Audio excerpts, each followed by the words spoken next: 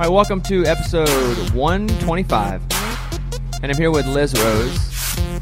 And you've been a bit of a unicorn for this because I really haven't approached you or Hillary Lindsay or Lori McKenna, and you three are collectively known as the Love Junkies, because I don't know, it's like you have someone that you really look up to. Yeah, I don't want to bother all three of you. It's like I don't want to bother them. Hillary. And then you and I were at the softball game this past weekend, and you said, "Hey, I'd like to do a Bobbycast," and I said, "I will call you Monday." And we called Monday, and then 2 days later, you're here. Yeah. So I'm really happy that you came in. I'm a genuine fan. Well, I'm a fan of yours. It's like because it's so different on my side, because I look at these things and I go, why doesn't he ask me? Does he not like me? What did I do? What's the deal? Why didn't he ask me? So when I saw you, I was like, I want to do that, because I know you and you're so approachable and you're so sweet. So I thought, I'll just say it. He'll either say, he'll make an excuse, or he'll go, yeah. And for me, I go, I just don't want to bother Liz. She's writing songs. She's got a publishing. I just don't want to bother her. So maybe this is how my whole life has been with girls, Mike. Maybe they really wanted me to ask them out, and I haven't. Yeah. And maybe I just should do it. Just go for it. Constant. Absolutely. I mean, struggle. it's a little bitty word. All they can do is say no. Yeah, but they do. Yeah, they But say then, that.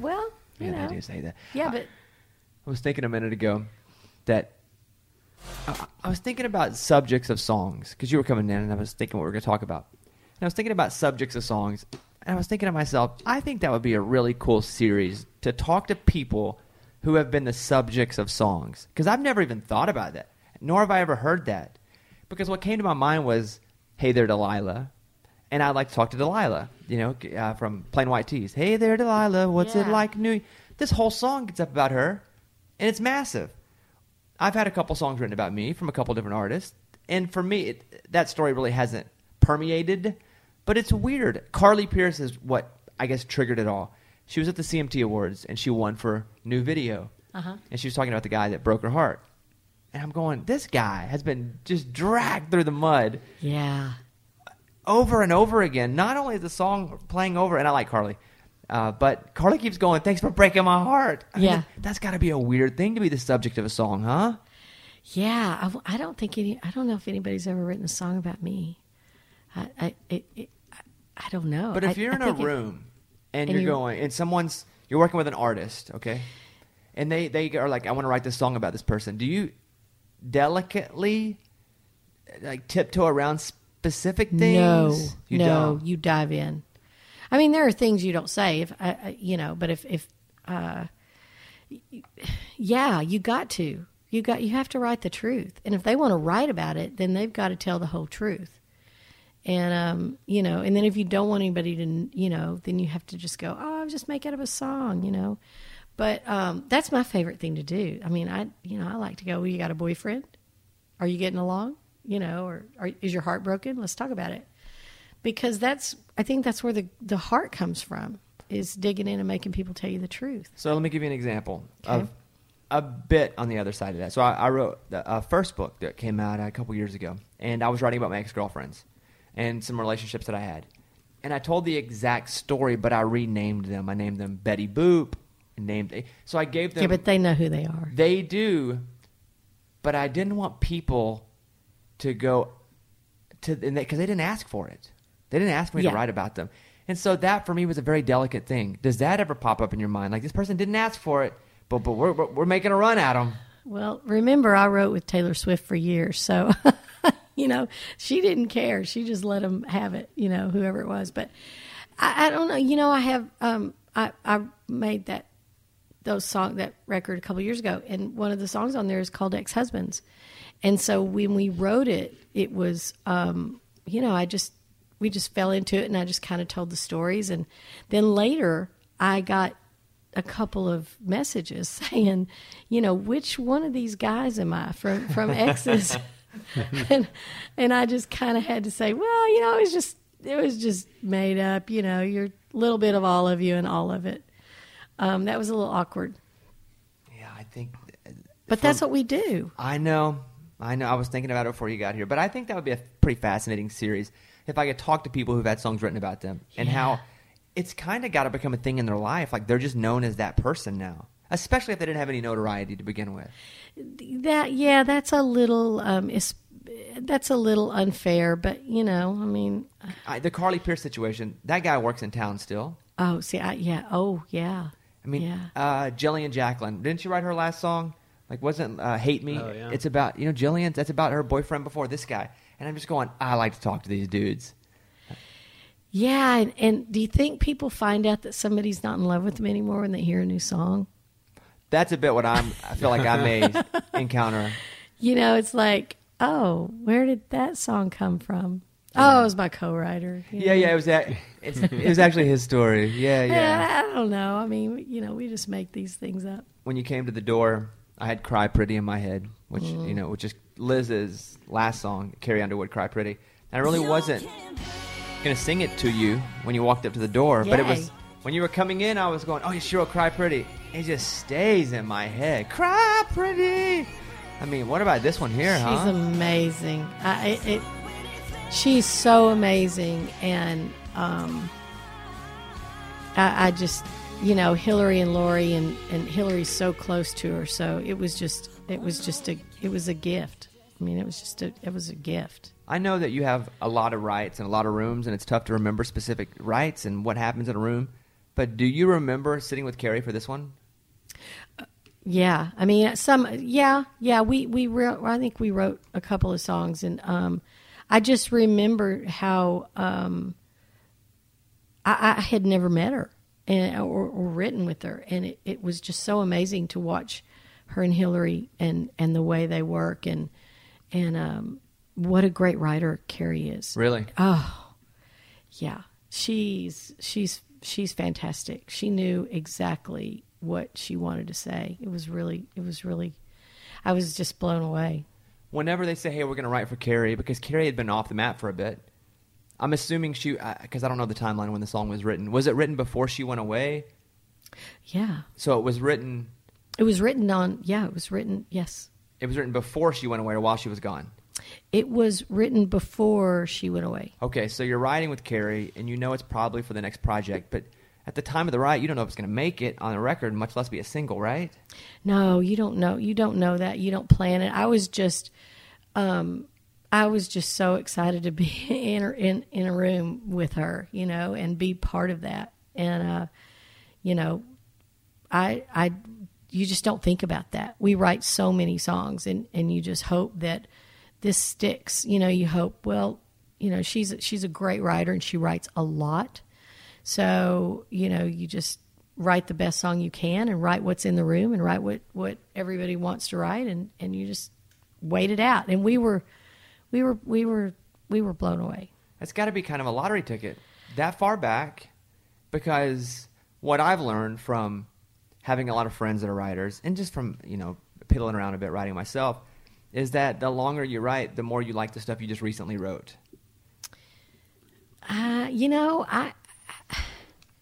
I could say that if I played a lot and if I was but for me, I'm doing so many things and I'm so busy and I write so much that I really write the song and then move on. And so it's a great, big, wonderful surprise when somebody cuts a song. I'm like, what?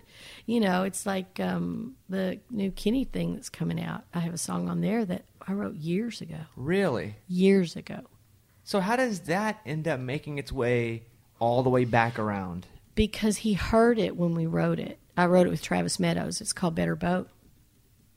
And Kenny had it on hold years ago. I mean, I can't even tell you, 8, 7, 6.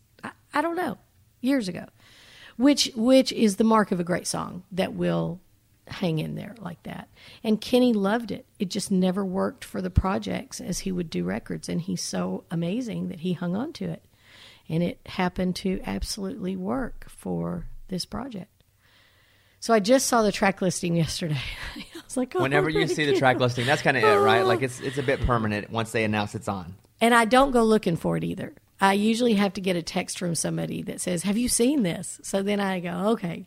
Like I don't watch the charts and I don't look for things like that because I just, I don't, give me the good news, or give me the bad news later, or just don't give it to me at all. Record comes out and I'm not on there. You mentioned you don't play an instrument, which is a bit rare for songwriters in town. Even a bit. I'm learning. I'm learning guitar. Are you? I'm practicing. Yeah. You have an unorthodox way of getting into music, which is you didn't start writing until your 30s. Yeah, 30, almost 40. So what was that story? How did you kind of get immersed into songwriting then? My kids went to school. We were here. I wanted a job. A publisher hired me as a song plugger. I didn't know what that was. I met somebody at a party.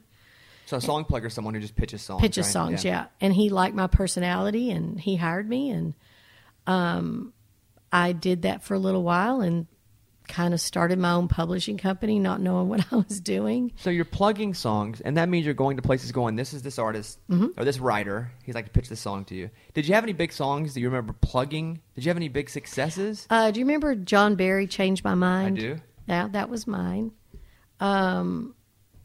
Jason Bloom wrote it, and AJ. I'm the worst at names. I'm sorry, AJ. But to this day, Jason will put it in a book or tell me, you changed my life because you got that song cut. I was like, really? And now I know how that feels. Were you super good at it? Is that why you thought I can do this?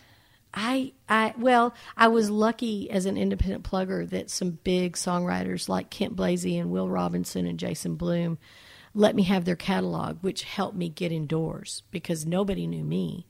So I would use their name. I've got a new Kent Blasey song. Would you have a meeting with me? So that's how I got to know everybody. And I think I was pretty good at it. I'm trying to think of other songs. Faith Hill, I Love the Way You Love Me. How do you I was part of that pitch. mean, come on. That's a massive one. Yeah, and it was with another guy. I was working at that company, and we went over and pitched it. So I say that I was part of it, because I was there. And I can't, and then there's just songs here and there. That you must feel like that it comes to you so naturally that you want to stay. Not only you want to stay in the business, but you want to take the next step up. Yeah, but I don't think about the next step. I fall on the next step. I mean, it's kind of like I was pitching songs. I was worshiping songwriters. I love songwriters and artists. And I had this, I ended up starting a publishing company, King Lizard, and started one of the writers there, Kim McLean, asked me if I wanted to write a song. She's like, you should try writing a song sometime. We started writing. We got a Trisha cut. And did you feel it was pretty easy? No, I didn't think it was easy. I knew how hard it was. And I really attribute it to I got lucky to write with a professional writer. I got to skip a lot of steps that songwriters have to go through. I was lucky that I got to write with great writers from day one, and because I was around them. So we got a couple of cuts. That company closed. It sold. Jody Williams was buying it. He heard some of her songs. He was going to sign her as a writer. He called me and said, I've heard some of these songs, and I think you're a songwriter. And I was like, no, I'm not. And he goes, yeah, you're a songwriter. I was like, no, I'm not. And he was like, yeah, I want your songs. I want to sign you to a publishing deal. And I was like, this is crazy. If people find out, they're going to think this is just, I was really scared. I mean, I was writing under the name of Gracie Sheridan. Why? But I just didn't think that if the labels heard it, they would go, oh, now Liz Rose is going to be a songwriter. You know how that is. I mean, I know Bart Butler went through it too. I mean, you're known to them as one thing, and I sure never pitched my own songs. That's why I was a really good song plugger. I could have pitched my own songs, but I was so scared that people would think I was such a fraud. So I gave all my publishing to Jody and signed a deal, and he made me be a songwriter. Wow. Well, we're going to talk about you getting into songwriting. First, I want to talk about Sleep Number for just 1 second. If you've been listening to this podcast or even to the radio show, then you know how much my Sleep Number bed has improved my quality of sleep. Now, I'm not actually going to talk to you about the bed right here. I'm going to talk to you about something called the Dual Temp Individual Layer. And it is quite innovative, smart, effortless, cooler or warmer, you decide.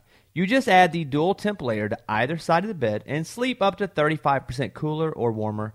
The dual temp layer can be added to any mattress brand. It doesn't have to be a Sleep Number bed. Select from multiple temperatures, boop, with the touch of a button just like that. Really, you take it, you lay it on the bed, and warmer or cooler, it's got you like 35% more or less. My Sleep Number setting is 30. My sleep IQ score last night was in the 90s. Finally, the blissful cooling comfort that you deserve at a comfortable price. Go on and feel the temperature difference for yourself. You'll only find the dual temp layer at sleepnumber.com or any of the 550 Sleep Number stores. Go to sleepnumber.com/bones. Find the store near you. Okay, so here you are. You start songwriting at how old? About 38. It's a whole new career. For me back then, I was a single mom, so I had a kid in college, and I had 2 little girls. And if somebody said, "I'm going to pay you X amount to do this," I said yes, and I figured out how to do it because I was just paying the bills, never dreaming that I would make enough money to really live on or retire on. I just thought, okay, there's a little bit extra money each month. I'll do this. So that's kind of how I never looked at the big picture because I knew the big picture was not great. I mean, I worked with songwriters, but I didn't care. I had a publishing company, and I was writing songs, and I had this thing over here, and I mean, I just kept moving. I just keep going. I was on a flight once. I think it was from maybe Texas to Nashville, and I was getting off the flight. This is about 5 years ago, and the person I was with said, "Hey, do you know that was behind you?" I said, "I did not." She goes, "That's the one who wrote all the songs with Taylor Swift."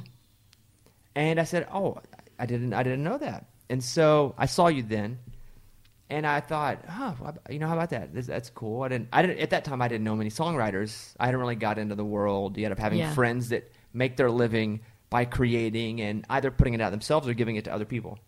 And so now I remember back to that flight, and first of all going, why is the woman who wrote all the songs with Taylor Swift flying Southwest? That's what I was thinking. Because I love Southwest. I do too. I love Southwest too. And people give it a hard time.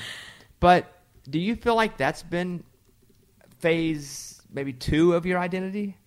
The Taylor Swift? Because now I know you as Liz Rose as a writer more from the Love Junkies than I do the Taylor Swift stuff.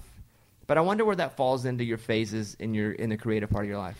It's funny because my first phase was songs about rain, and I was getting Leanne Womack cuts and Trisha Yearwood cuts, and I had a certain thing that I did that everybody really, really loved, which is why Taylor started writing with me. And what was that thing? And just I don't know, I think it was the pictures, the descriptive. If I learned how to do it, and I was pretty good at it, just writing those pictures. And so I think that she heard me sing a couple of those songs and asked me to write. So my first phase was really songs about rain. I felt like everybody thought I was, oh man, she's cool. She's writing with Pat McLaughlin, and they're writing, songs like that. And then the Taylor thing happened, and it was no different. I just, it was like my second or third write on Tuesdays or Wednesdays, I can't remember. So I just did it. This girl showed up. She came in with a melody and an idea, and she was excited, and it was hour and a half, 2 hours. And I just kept doing it, never really thinking about that. But when it really blew up, I can remember people going, "Why are you writing with a 14-year-old?"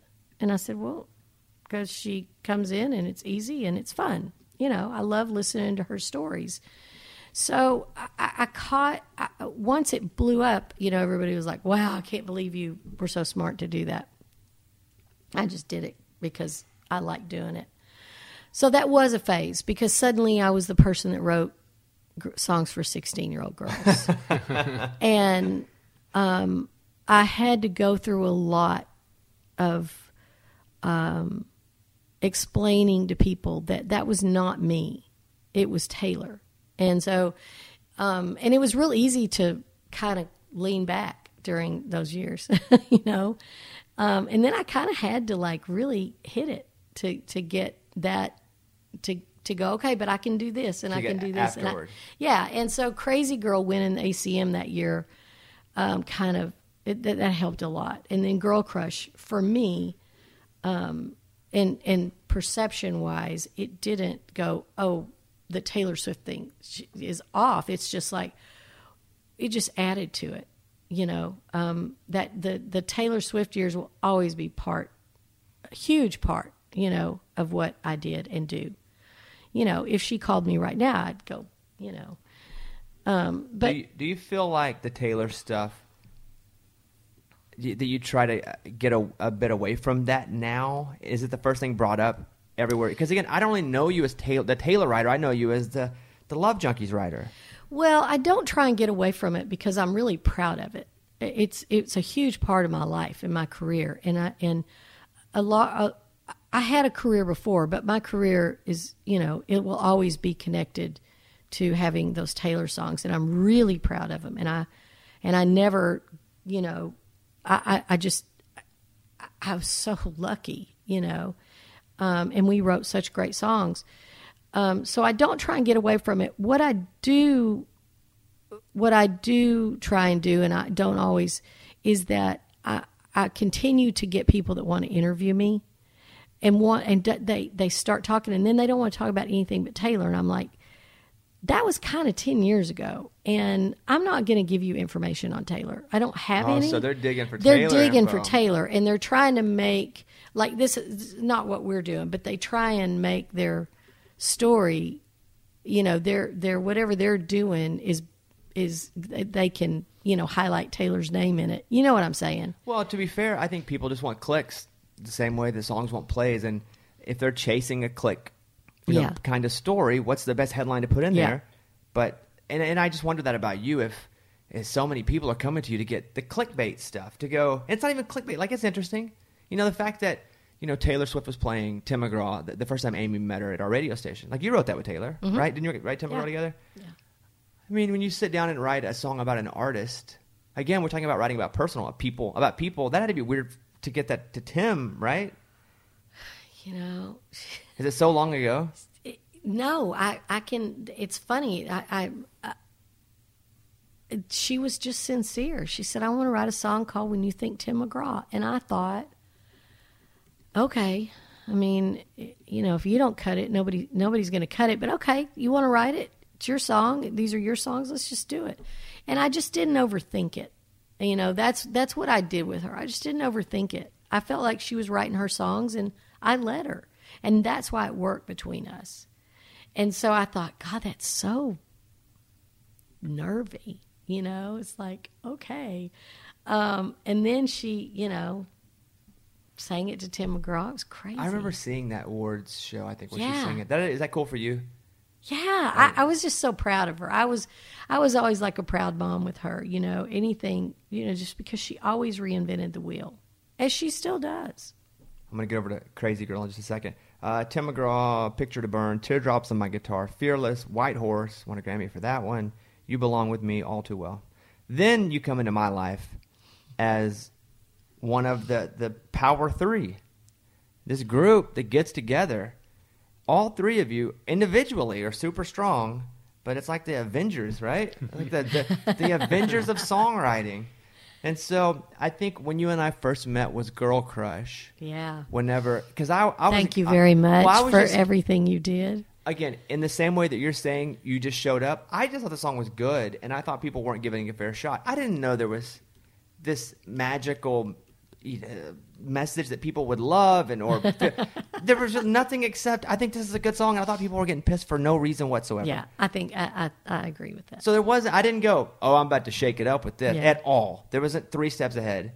But I heard this song, and this is how it really happened. Is I was in New York, and it was right before their album came out. I was with Little Big Town, and I was talking to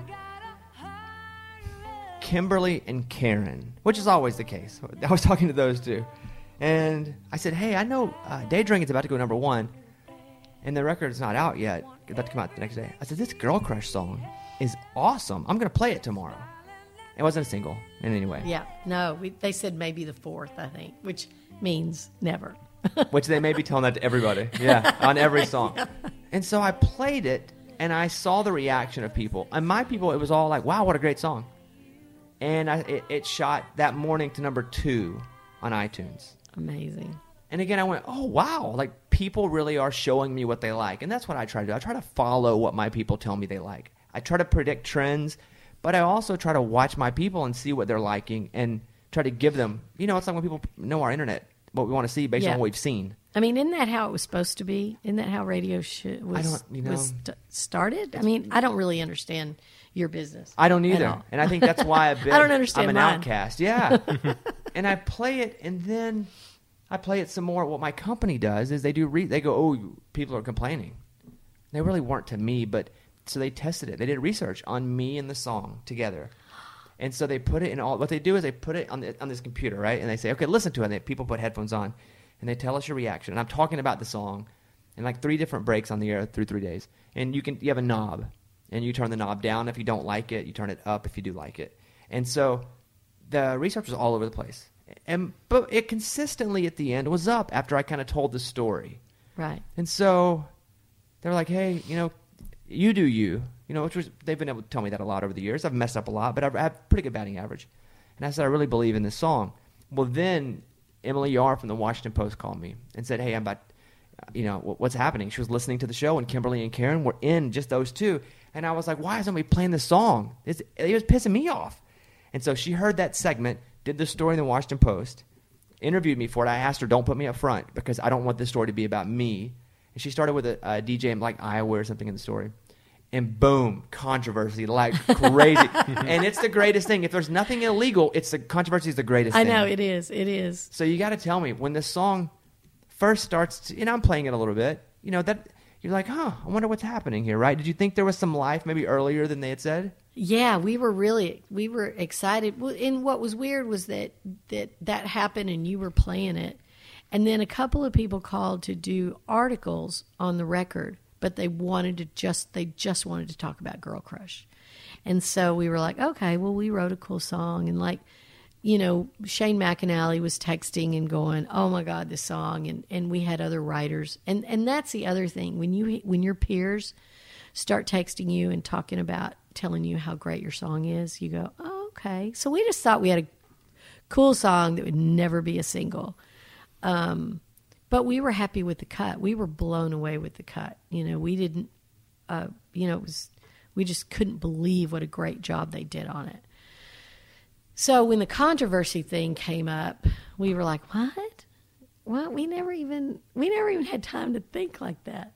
So that was kind of a moment where we thought, okay, it's over. Was there ever a point, where you're like, oh, this is just so not good. It's going to kill anything. Yes. Really? Yes. Yeah, we all got on the phone. We were like, and I think we even got on the phone with Karen, and we were like panicked, because you think, yay. When they finally decided to make it a single, we were like, yay, this is so cool. And then it was like, okay, it's going to be one of those that dies in the 50s. Yeah, that was a, good try, but so it was amazing to see what it did. And you never gave up. Oh, in a bit it was me being obnoxious, but mostly it was me believing that the song was fantastic. It was a perfect storm for me. Because again, I don't have this, amazing song predicting machine in me. I miss some, but I always like to take risks on songs that I love and artists that I love. But as that song, it did almost die in the 40s, because no one would play it, no one would touch it, and it just kept getting researched. It kept getting this crazy research. It's never accurate, but it's still used. And they just kept testing it, and then it just started to trickle. But what was happening was people were buying it. Yeah. And this is before the streaming really took over. People were buying it like crazy. So any station that wasn't really playing it, there was a story of consumption. So the label could go, hey, look at your area, because we can see based on regions who's streaming and who's buying what. Wow. Yeah, it's broken down to that. You go, oh, well, let me look in your town. Right. Yeah. And they could go to these markets and go, well, in Austin, Texas, it's the #1 downloaded song. How are you not playing it? So that was really the story of how that song went from the 40s to getting back on the map. And it's just so amazing. And it goes back to It Takes a Village, right? Oh, so many amazing people. How many people worked on that song. And if I remember, because I mean, I felt like a good few months of my life was in and around that song. And I even tried to get away from it. And I remember telling Karen and Kimberly, like, don't talk about me anymore about this song because you'll have other radio companies going, oh, well, if Bobby was in on the song early, I don't want anything to do with it. So I said, hey, don't feel like you owe me anything. Just, you don't even know me right now. Yeah. So go and push the song. And as it started to climb, top 15, top 10, it was such a monster that it was undeniable. It was such a monster. And then they were in, and I said, hey, what's up? Did you guys write this as before a write with Karen? Yeah. Or something? Is that what happened? Yeah. We wrote it that morning. It was early, and Lori said, hey, I got a song idea I want to write. I want to write Girl Crush. And I was like, no, we're not writing Girl Crush. That sounds like we'd really have to think about it. We don't have very much time. Lori's going, no. I mean, it's like, that hashtag we see, Girl Crush. I mean, come on, we could write it. It'd be really cool. And as I'm telling her, no, Lori, that sounds like we don't have time to really, because it does sound like an idea that you really got to think about. And really, I didn't want to write a guy song, And so in the meantime, Hillary came in, and Lori said, and I know you've heard this story, Lori said, Hillary, I want to write a song called Girl Crush. And Hillary literally sat down with the guitar and sang the first 4 lines of the song. And we both jumped on the couch and went, yes, let's write that. That's exactly what. And I can remember we were talking so fast. And it's about the girl. And she, she's got a crush on the girl, but not really because she wants the guy. And she can't have the guy. So she's talking about, wanting to be that girl. And it happened so fast that I can remember we were just throwing things back and forth to get it written. And we wrote it in probably hour and a half, 2 hours. Which is crazy fast for a song. So you got to tell me about this Love Junkie, because I know you three, but I don't really know about how you guys started and when the name happened. Like, were you three just randomly friends and wrote together? Did you decide you were going to be how'd that all come about? Lori and I had written for years, and I had never written with Hillary. Is that right? I may have written with Hillary a couple of times, but they were trying to get Lori and Hillary together and get more dates with me and Hillary. So somebody, and I think it was Scott and Daniel, and I think it was all the publishers, got together and said, what if we put Hillary and Lori and Liz together? Let's put them together to write for a day. So we got together, and that day we wrote Sober, and we wrote Save Your Sin. Sober from Little Big Town. Uh-huh. Yeah. And Save Your Sin from Little Big Town. And I think we were talking about a line in the song, and we were going, we're just a bunch of love junkies. And I was like, that's our name, Love Junkies. We're going to be the Love Junkies. And so we just started talking about that. And we're going to write, we're going to do this all the time. And then we started this, because we had 2 days straight that we were writing together. And then we decided that they would come and stay with me, and we'd slumber party and write for 3 days. Like a camp. Yeah. Because Hillary's in town, Lori's in Boston, and you're here. And so I guess Lori has to come to town. Do you guys ever go, because a lot of my friends go up to Lori's place in Boston and ride her house. Do the Love Junkies ever convene at Lori's, or do you have your own same place? We've talked about it, but Hillary has a baby. She's got a little one. So, and Lori has a lot of them. So, it just works better at my house. And we just, it's worked so far. So we just decided not to mess with it. Back, and just one final thought on Girl Crush is that as it was all happening and I'm watching things start to bubble, good, and depending on what you think is bad, I think controversy is awesome if no one's getting hurt. Like, I love controversy. Right. You might think that. I do. As long as no one's getting hurt and there's nothing illegal happening, yeah. I love controversy. So I'm staring at it going, this may actually lift this song, is people knowing about it and then buying it. And they, Kimberly Karen come in and gave me a Girl Crush hat. And I thought, well, this is cool. I'll wear the hat. And then I saw Chris Stapleton wearing the hat. It is the kids. Yeah, and I thought, okay, now it's artist cool, so it's going to be cool for everybody else. It drips down. The artists go, this is cool, and then we would look at it and go, oh, the artist thing is cool, and then it drips down to our people. So I thought, when Chris Stapleton was wearing the hat in a picture, I thought, okay, they got it. At least they've got a real shot at making this a big old hit now. Yeah. That was cool. This town really got behind it. I do. I have a plaque over there too. A Girl Crush. Yes. Whenever it hit 500,000, and then it's hit way beyond that then. But I don't have many plaques. I might have 5 total. And in the room, I have Kelsey's number 1 because, you know, Kelsey and my relationship early. I took her on her first tour. You know, I Love Me Like You Mean It was kind of a girl crush project to me too. I just thought it was there, and so I kept. Yeah, that's and awesome. then Scotty McCree's 5 More Minutes. He didn't have a record deal, and so before the song was even released, I started playing it. It got him a record deal. Then it became a number 1. So I think I have 3 plaques in here. I think I have Chris Jansen somewhere else. But yeah, that's one of the songs that I really am proud that I could just be a part of. And what's so amazing is that all of that is based on you being a champion of a song. It's not, you know what I mean? I mean, that's pretty amazing. I feel like, you know, I miss, but I don't ever miss in my heart, if that makes sense. Like, Right. I miss because I just think, well, maybe it just wasn't the right time for this, but I love it.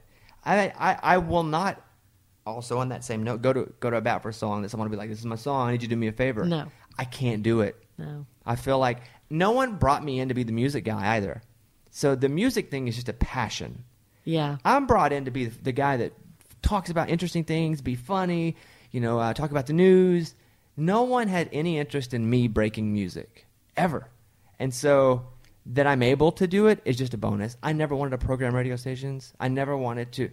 Some of these other big platforms to say, hey, come run the whole platform. You know, there's like the streaming. But I don't ever want to program. Yeah. I want to be able to create and then also And push what you support. want. Yeah. Right. It's almost like song plugging. It's like pitching songs. It was always hard to pitch a song you didn't like, you know, because you can't sit there and look at somebody and go, this is a great song. Then And they're you going, feel disingenuous to yourself. yeah. You're like, yeah. bleh. Yeah. It feels kind of dirty. Look at you. Let me talk about Bombas for 1 second. Now, this is cool because how often do you think about your socks? If you're like I used to be, probably not that much. But there are socks that are really awesome. They're called Bombas, Bombas. Bombas are what I think, at least when I look at my sock drawer, the most comfortable sock that I have. They're made from premium cotton. They stay warm in the winter, cool in the summer, and every pair comes in with a built-in blister tab, an innovative arch support, and stay-up technology, which is important too, especially if you're moving around. There's a seamless toe. You ever get that seam in your toes and you can't separate your toes? Many colors, patterns, length styles. Bombas look great in the gym, at the office, and out of town. Bombas are what feet daydream about, and with every purchase you make, Bombas donate a pair to someone in need, which is a great thing. So keep cool, keep comfortable, and keep contributing with the best socks in the history of feet. Bombas, buy your Bombas at bombas.com/bones. Bombas. Bombas.com/bones. You'll get 20% off your first purchase. Bombas.com/bones. Do the /bones thing too, because 1, you get the 20% off, but 2, it helps us and helps them continue to be a sponsor. But they are great. Bombas.com/bones. There. Okay, so I entered the door and I was singing Cry Pretty to you because the song right now, I love it. Love it. Thank you. Love it. Thank you. Love it. Wrote that. You brought up Crazy Girl earlier from Eli Young Band. So you said this one was the start of the next chapter for you. Now, why so? Well, you just, you know, when you win, I mean, the Taylor stuff was so good, and I got so lucky. And, you know, when you're sitting at the Grammys and, you know, you win a Grammy and you win, you know, you're like going, okay, well, that was fun. That was over.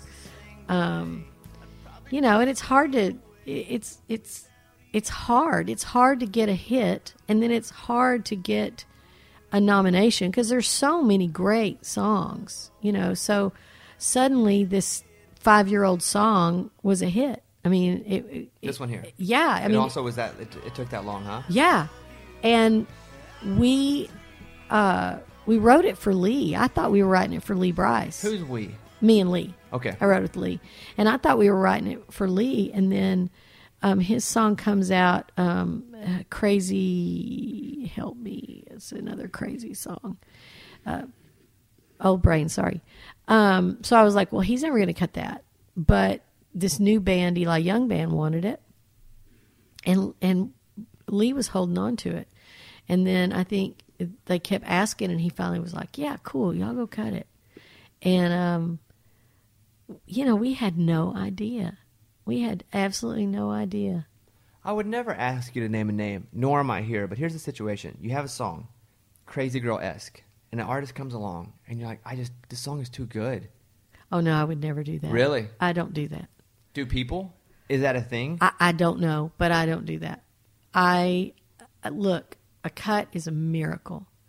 And I can remember writers that were not very happy about this band called the Dixie Chicks when they started cutting songs in town. And I saw how that happened. And what did you see? Just how, I was working for people that were like, this band, these girls called the Dixie Chicks have my song on, hold, and I don't know. And so I kind of learned from that. I learned from watching other writers, because you write a song and sometimes you think, well, a lot of writers think that it should go to the top and first. And pluggers think that, and publishers think that, and that's the right way to think. I can't afford to think that way, and if they're talking like that, I let them go do it. But I don't cast songs as a writer. I write it and I send it out into the world, and whatever happens, happens. I mean, half the time I don't even know a song's been cut. Is that right? It's sometimes you just get a song produced and it's like, hey, we cut your song. Yeah. Is that right? It's crazy. And as a publisher, I don't always know all our songs that are getting cut. They have to tell me. One was playing the other night, and so he said, what do you think about your so-and-so cut? And I was like, oh, is that ours? I'm just busy. I'm busy. I have a life, and I'm trying to keep up with all my writers, and luckily they're all getting cuts. So it's, and it's stuff that's not out, or it just came out last week. But so, what song are you talking about specifically? Do you want to tell us or no? I can't remember what it was. It's interesting because you have a publishing company, and I wouldn't have known what that was until recently. So you pay writers to write songs, hoping that those songs will make you more money than what you're paying the writers. It's a business. Right. So who writes for you, and how many writers do you have? I have Emily Shackleton, who wrote Every Little Thing with Carly and Busby. And she's been with me 7 years since we started. So that's your song. I'm talking about Carly and that song. Is that yours? Every Little Thing? Yeah. Yeah. I mean, that's about the dude. Yeah. The dude's in town somewhere. Yes, yeah. You don't even know. I don't know. Or do you? I don't know who he is. Chord? No, I don't. Let's see. Phil Barton, the fabulous Phil Barton. I know him well. We wrote a kid song together. It's my favorite song. When I grow up, I can be whatever. What's crazy about that song is I wrote probably a third of that in my sleep, and I still have the voice memo. I woke up and I was like, because I wanted to do a kids record. I wanted to inspire kids. I wanted to be inspirational, motivational, and I took my phone out. I don't know how to write. I mean, really, I just say things and write things down, but I don't know how to write. And I took my phone out and I went boop, and I hit record. And I was like, I want to be a fireman. And I hit it, and I sent Eric Pasley a text. I said, Eric, who's a friend of mine, dear friend. I said, would you write this song with me? I'm doing a kids record. And he's like, yeah. He goes, I want to bring this guy along. I said, who is that? He goes, you will love him. He's like, he's from another country. He's from Australia. He said, he used to do Thomas the Tank songs. He'd be on Thomas the Tank tour. That's all right. So me, him, and Phil Barton wrote When I Grow Up. And we play it. I'm so jealous. I make Phil play it at every show. And he does. And people send me tweets all the time. They're like, this dude's playing your song. I was like, that dude wrote the song with me. I know. Yeah. I sing along, and it's so much fun. I love that song so much. And Phil's great. He's fantastic. And he gets a lot of Canadian cuts. He gets a ton of Canadian cuts, a ton of Canadian singles. Is that just an area that he's kind of waded in, and he knows the people to work with to get that, like corner that market? But it's really amazing. He's like me. He says yes. Yeah. And he got on this Canadian thing where he said yes, and every time an artist comes to town, if Phil has to write at 8:00 at night or a Saturday or Sunday, he's there. And so, that's why that's working for him. So he's doing great. He's been with us forever. Emily, Phil, Cameron Bedell, who's fantastic and fairly new, but doing really well. He got a couple of cuts, I think, a couple of weeks ago. New acts, and you just kind of have to wait and see if it's going to come out and what's going to happen. My brain. What are you doing with Where Seth is Ennis? Seth Ennis. Seth has a new song out. So, but what's you guys' relationship? We're his publisher. Okay. We're a co-venture with Warner Chappell. Got it. Seth is our boy. I'm 'Cause really I know Seth excited. from you. Yeah. Yeah, because you're like, hey, you should listen to Seth. And I Yeah. met Seth actually for the first time this last weekend. He was playing outfield for it. I never met him before. I don't Really? Know, I don't know Seth. No, I don't know anybody. He is the nicest kid in the whole wide Do world. I mean, I don't know Seth. Do I? We haven't. No. I have to ask Mike if I know him. well, you'll I have wanted to have make him sure. come talk about "Call Your Mama" because it is that song is killer, so great. You have all these writers that write for you, and is that a lucrative business? I hope so. Yeah. Like you doing okay? I mean, we're new. We're doing okay though. Everybody, Seth has a new song out, and Phil's doing really well, and Emily's doing really well, and Jeff Middleton. Do you know Jeff Middleton? I do not. He was in the Dirt Drifters. Do you remember the Dirt Drifters? Okay, well, Jeff wrote with us for a while, and he's not with us anymore, but we're very close to him. We're very good friends. He has a new Jason Aldean single. Oh, is that right? Yeah, so that's ours. So wait, yours? You have Drowns of Whiskey? That's your song? Mm-hmm. Oh, you'd be printing money with that one. Hey, look, I mean, it's just like turn the money machine on, folks. That's a good one, huh? I know. And so we had Jeff Middleton, so we have his catalog. We have a Dutch female producer named Femke, who is amazing. I feel That's like all right. I don't even want to Yeah, press you anymore because you but might it's miss. But awesome. I'm cutting you off on purpose. Yeah. So anybody she didn't say, it's because I stopped her. You wrote God Made Girls with Ray Lynn and someone who I really like is Nicole Galligan. Like Yeah. she's just. I mean, I like Ray Lynn too, but as a writer, Nicole's done this before. Something that when Weird Al parodies you, because I was looking at some of the Weird Al parodied one of the Taylor songs. Is that what he did? That's the story that they're gonna feature with Have you ever heard this? exclusive pics of your flabby behind. You think you're all alone, but that's Weird Al. right when you'll find a bunch of paparazzi popping out of nowhere. So you didn't know this, huh? In your face. I think I got an email that he was going to do it, but So he didn't ask you because Weird Al. I think he did. Oh, okay. I'm sure he did. I'm sure I got something. Nobody tells me. How about- I do remember this. You do That was now? a long time ago. It was. I'm a big Weird Al fan because when I was a kid, I was listening to all the Weird Al, and that was a big inspiration for me. And I do a lot of some parodies. Yes. But as I was going through, I was like, "Oh, Weird Al did a Liz song." I thought that's. But you don't. Do you make any money off that? I don't know. You don't know. You don't know. I don't You're just pay out working. attention to that. I just You have a good business manager. Yeah, I have a great business manager. Yeah. I have a great business manager. Isn't it crazy? I mean, it comes in and I put it in the publishing company. So, that's I just keep going. Can I, go to Nordstrom a couple of times a month? I just wait until they tell me no. I don't know. How do you feel about the female stuff happening right now? As in, I don't know. I'd ask that's so broad because I just wanted to see where you go. I think well, first of all, I'm older. So I'm realistic and I've been through a lot. I've been through a lot in my life. And so I'm probably a little bit, put on your big girl pants, girl. I do like some of the things that are changing and happening. And then when you go to the music business side, I think there's some great females out there.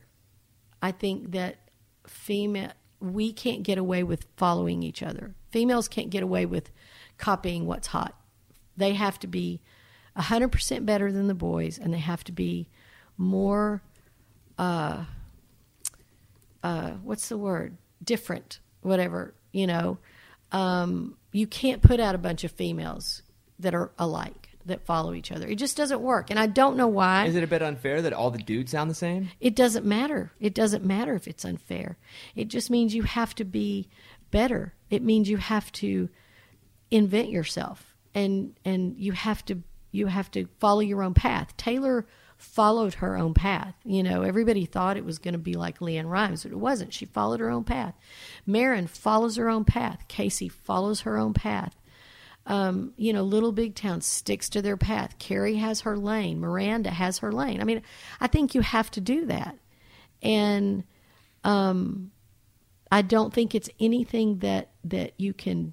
I don't think it's fair or unfair. You either strike a chord with someone and they go, okay, we can give this a shot, or you just don't. I mean, I don't know. I work with a couple of female artists, and it's frustrating, but I came back with our songs have to be better. The music has to be better, and when it's better, you'll get your shot.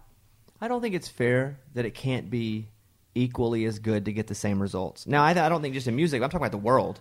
Right. No, you're talking about a culture problem from the beginning where a man and a woman are doing the same job, and the man is making $1 and the woman's making 70 cents. And, yeah, that's not fair. And it's what's happening right now. All things are equal. It's going to the male. Right. But it's always been that way. And but that's that doesn't not okay. make it right, though. No, But- it doesn't make it right. So looking at it, you go, I understand why, which is what you're saying. Like, this is the environment that I'm in and how I'm going to work in it. I look at it and go, well, maybe I can help change the culture for 3, 7, 11 years from now. Right. I'll tell you something that happened without saying a name, because it's a really dicey thing for me to have stepped out and publicly said, okay, I'm going to try to help change the culture of females. And I think that's fantastic. Well, it comes with a lot of people upset behind the scenes too. Really?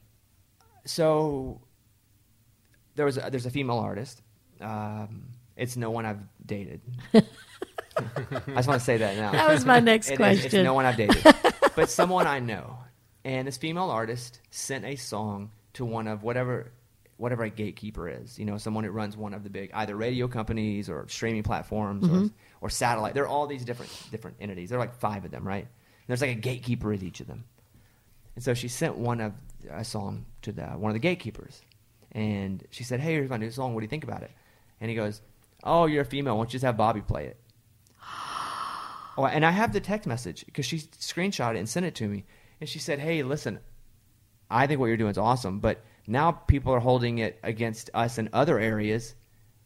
So it makes me not want to do anything. Like that's the problem for me is like I'm trying to help, but then I see sometimes what I try to do actually affects things in a negative way. Yeah, but you got to just keep doing what you're doing. That's just one person. But it's a big one. It's a big person. Well, it's someone that you would go, oh my God, like that's who's running this thing, and it would really it would frustrate everybody. And it's almost to the point where I would just go and post it online and be like, here it is. Yeah. But then what good's that going to do? And I'm not trying to get in the programming racehorse business. Like, Yeah. I'm not trying to out-program people. So that's frustrating when I see that happening to female artists just because they're female. And That's crazy. And it makes me not want to do as much because I don't want to hurt anybody.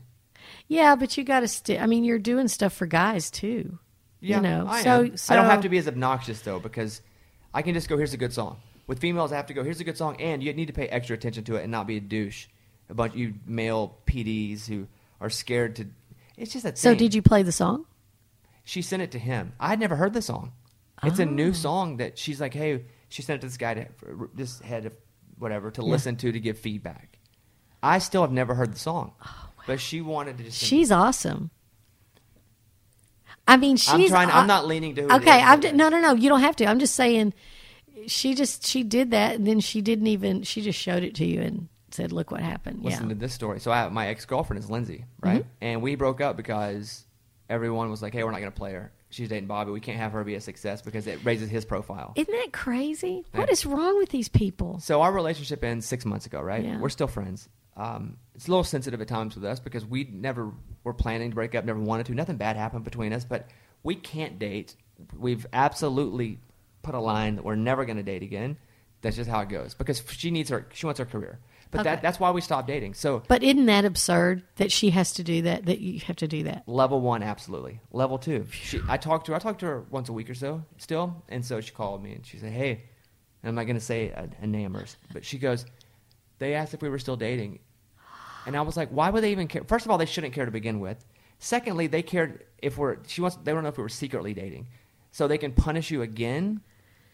It's just not fair because a dude wouldn't have to go through No, this. guys don't have to go through it. It's amazing what guys get away with. And I think dating Lindsay showed me from a bit more the inside what the female struggle is. And I'm very thankful for that relationship, if anything, for that part of it. Because I was Yeah. able to see through her day-to-day that it's a whole different ballgame for females. Yeah. Yeah, I've had people ask me, I mean, when you're working with a female artist, the first thing they say is, well, we got too many girls over here, or, and you go, okay, well, this one's going to be different and better, and that's cool, and I've had people ask me, what job do you think, what have men kept you from doing in this business? And honestly, I can say nothing that I know of, because I never looked at it as male or female, the things that, the jobs I did. I just did them, but I see the struggle for female producers. Even less than songwriters are the number of female producers. Yeah. Well, it's going to change. It's changing. I really think it's going to change. And don't you think a bit, I just go to the culture all the time, that it's a lot of times it's little girls not being told that these are options for you, and not assumed that young girls would want to get into music business. Same thing with astronauts. I was reading a story about how, you go to Walmart, the boys section, there are all these NASA shirts. There are none in the girls section. There's none. That's culture. That's true. That's what we're seeing, and even though someone's not going specifically to you going, hey, you can be an astronaut, it's also not being put in front of you equally as it is. Yeah, that's true. So that's always mine. Like, I'll try to affect the culture because I'm not going to affect tomorrow. I can't. I don't think any of us can really affect tomorrow. No, but I think so much is happening now that maybe my grandkids won't be as hard. And it won't be. I mean, we've seen it get better until the world ends. I mean, that could be in the next 100 years for sure. For sure. I mean, it's changed dramatically. But it takes one person like you in your job. If one person does it in each job, it'll start changing. If you don't go, well, there's nothing I can do about it, but you're doing something, so I guess that's, I don't know. I think it's just hiring more girls, make sure they get paid properly like the boys. It's also a common sense thing. My staff, I have 8 people on my staff, 4 of them are females. I wish 7 of them were females. They're so much smarter. They work better. No offense, Mike. Okay. No, I'm just saying. All that aside, all the equality, like they're just. Well, by the way, they'll do any job. By the way, they never go, well, that's not my job. Right. Well, some of them do, but that's a whole different story. So in my radio studio, I have your record, "Swimming Alone." So tell me, because again, I have never heard you define yourself as just a pure listen to me be an artist. Oh yeah, well, because I'm not. So you created this record. So tell me about this. Well, I over the last maybe 4 years, 4 years ago, I started coming up with these titles, and when I would try to think about writing them, I couldn't do it with co-writers. I couldn't do it and write them to be pitched. And the first one I came up with was "Swimming Alone." And anytime I would think about writing it, I've got to write. That's my life. I got to write my story. And my daughter Caitlin Rose, who's a singer songwriter, said, "Let's write that. You need to write that. That's your story." Because my mom used to say that they couldn't find me when I was 2, and I was out in the backyard swimming alone. And then one Mother's Day, I was living in Dallas. And none of my kids, it was like 1:30, and none of my kids had called me yet. And so I was just out in the pool floating around by myself. And when my daughter Caitlin called, I was complaining. I was like, nobody called me.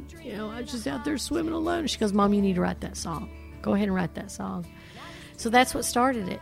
And then I had these, I kind of dug into my life. I'd never done that, writing songs. I'd always written somebody else's story. So it was really fun to write Yellow Room. And here's the Yellow Room right here. Let me play it. Wild and overgrown, and I can't call you on the phone. Why'd you have to? What do you think about that when you hear that? leave so soon? Like I see you getting a little emotional over there. Well, it's about my dad. I thought you were swatting a fly at first. No, that's about my dad. So, Still personal, huh? You still hear it. It still feels fresh. yeah, because I don't listen to these. I don't listen to these very often. So, but that was, those are my life. All those songs are my life. I wrote that with Natalie Hemby and Caitlin Smith. And Lori helped me finish Swimming Alone, and my brother was on it. So it was fun. It was fun to just dig through and write them. And then, I have 5 brothers and sisters and my mom. So then I had to go play it for them and see what they had to say about it.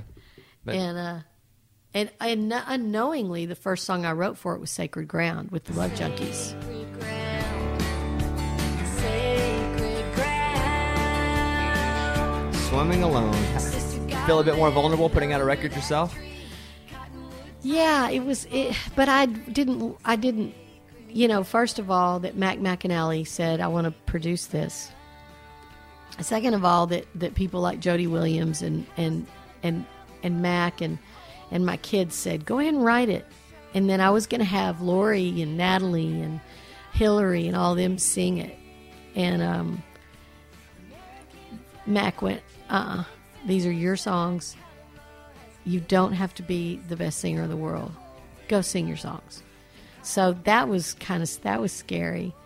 And then I didn't really go for I just really kind of did it for myself, and I do it, I have it at shows sometimes, and it felt really good. And I felt like I wrote everything I wanted to write.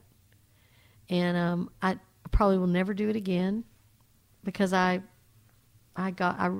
knows? But I got to write all the songs I wanted to write. It was fun and tell the stories.